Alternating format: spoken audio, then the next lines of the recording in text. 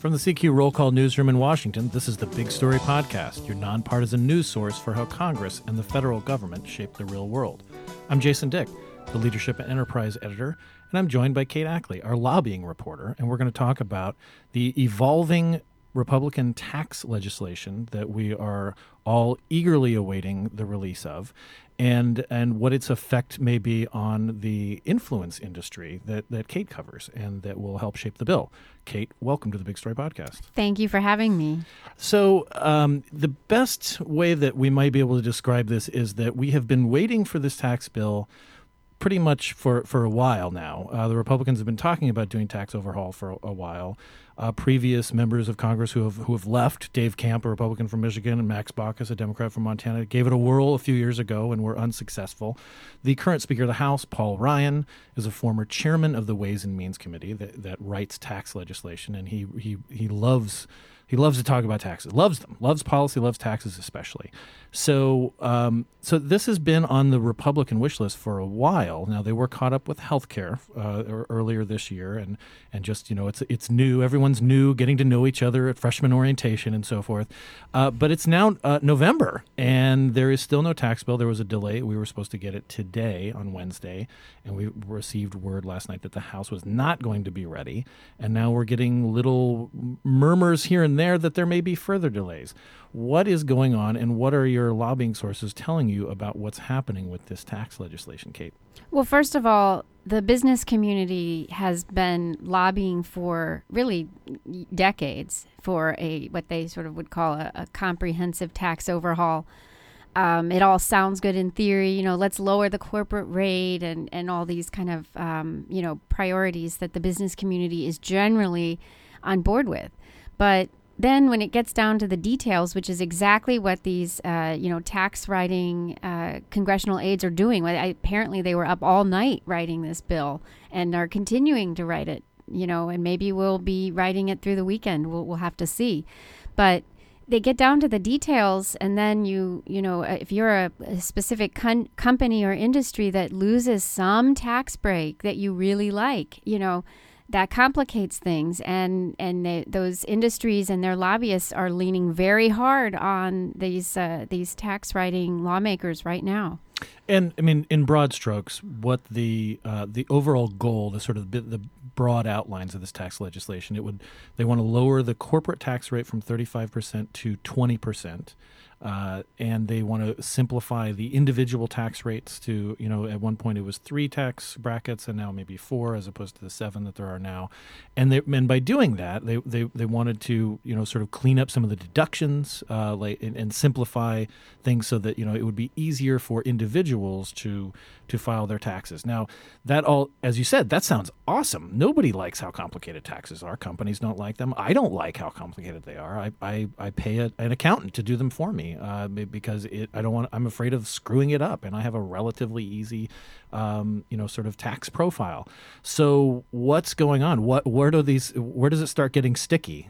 Which is where we're at now, apparently. Absolutely. I had a really great conversation yesterday with former Senator John Breaux from Louisiana, a Democrat who's now a lobbyist. He's at Squire Patton Boggs, and he's built a pretty successful lobbying practice. And, he was recalling the days when he was on Capitol Hill. At the time, in the mid-2000s, President George W. Bush sort of convened a task force of bipartisan members of Congress to come up with their tax overhaul plan. I mean, this is not something that just, came out of nowhere this year. It's something that lawmakers have looked at for, like I said, decades. Since 1986 was the last time they did it. It's obviously very hard. But what Breaux was telling me yesterday was that everybody loves tax cuts. That's easy. Bring it on. We all want tax cuts. I want a tax cut. Yeah, everyone does. Every business. Do you want a tax cut, Kate? I do. Anybody who pays taxes would love to have their taxes lowered, of course. But the problem is that you can't just totally cut and not, make up some of the lost revenue somewhere. Now, it seems like they're not trying to do a revenue neutral bill. Right. Which would mean there would be no deficits. Yeah, that would you totally paid for. Then you'd have to cut, you'd have to eliminate so many cuts that everyone would just, throw tomatoes at it and they'd have to pack up and go home. So when I was speaking to former Senator John Breaux, he was saying how easy it was to, come up with these ideas of cutting taxes, and everybody loves that. And the hard part is trying to find some of the pay-fors. And, he said when in 2005, when his bipartisan group was sort of looking at a tax overhaul, they came up with this idea to eliminate, in their proposal, they put in this idea that you would eliminate the state and local tax deduction and some other things that are very popular, things that are under discussion right now. And he said George W. Bush looked at the proposal, saw all these eliminations of tax breaks and things that people like, and they ignored it. He said it's easy to figure out ways to cut taxes. It's hard to find ways to pay for it. That's what is sort of being heavily lobbied right now.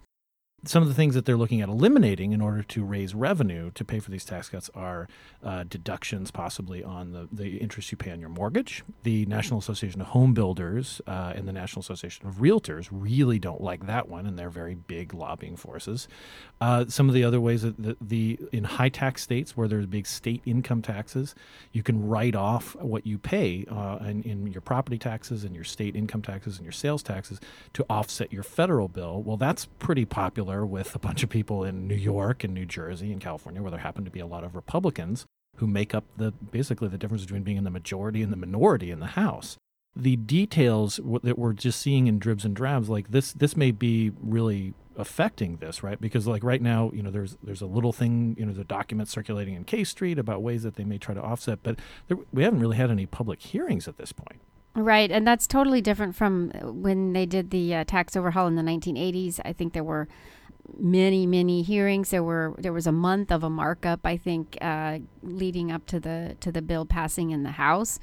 But absolutely, I mean, there's certainly, all of us have our favorite tax deductions and tax breaks, but so do businesses and companies. And, there's a discussion right now about how much can businesses, or would businesses under this new plan be able to expense or be able to deduct their expenses. And apparently that's causing a huge amount of pushback from K Street and the lobbying community. Depending on what kind of industry you're in or what kind of company you are, you may stand to be a big loser in this tax overhaul. I'm talking to Kate Ackley, our lobbying reporter here at CQ and Roll Call, again, about the lobbying that's going on in the tax bill and why it seems so difficult to get some sort of consensus as they go forward. Kate, in general, you're hearing from your sources, they're kind of waiting along with us. I mean, they're not getting like their sort of fair share of information at this point, are they? Well, it sounds like the tax writers on the Hill are keeping this document very close to the vest.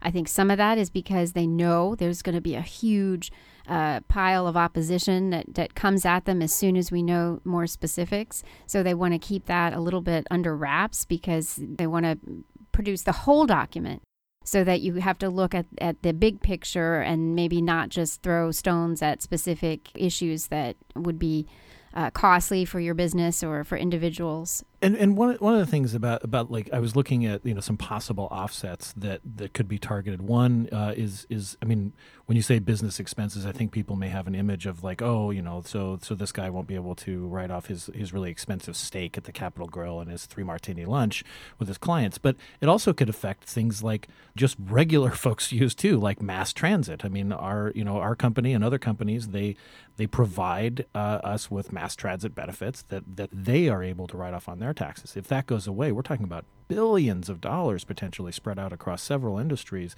that are all of a sudden not deductible. Right. And also, a lot of industries or companies hold a lot of debt and they want to be able to expense that debt. I mean, we're talking about, in some cases, obviously huge amounts of money at stake in terms of how they can deduct the debt that they hold and whatnot. So this gets very complicated. And you're absolutely right. Some of this stuff, individual taxpayers, voters will feel. People probably don't like paying the taxes that they pay right now, but threaten them with potentially paying more. It's you have to say, well, what are you going to get for it? Where is my tax cut?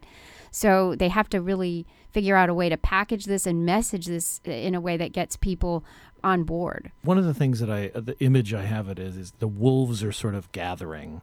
And when wolves gather, that means that they think that they're probably going to have lunch soon.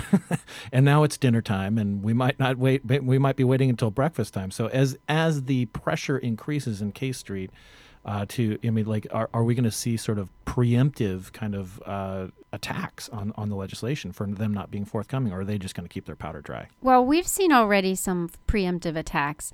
Months ago, there was a proposal that House Ways and Means Chairman Kevin Brady of Texas and Speaker Paul Ryan both really backed, which was a border adjustment proposal that would have sort of taxed imports, and it would have raised over $1 trillion in revenue to help finance this overhaul. And is not particularly rare among other industrialized countries.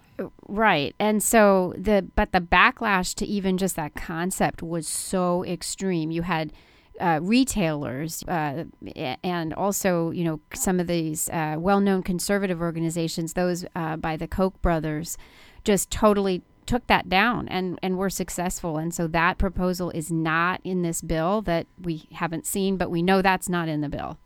And there is this political angle too. The Republicans feel that they need this going into the 2018 midterm elections.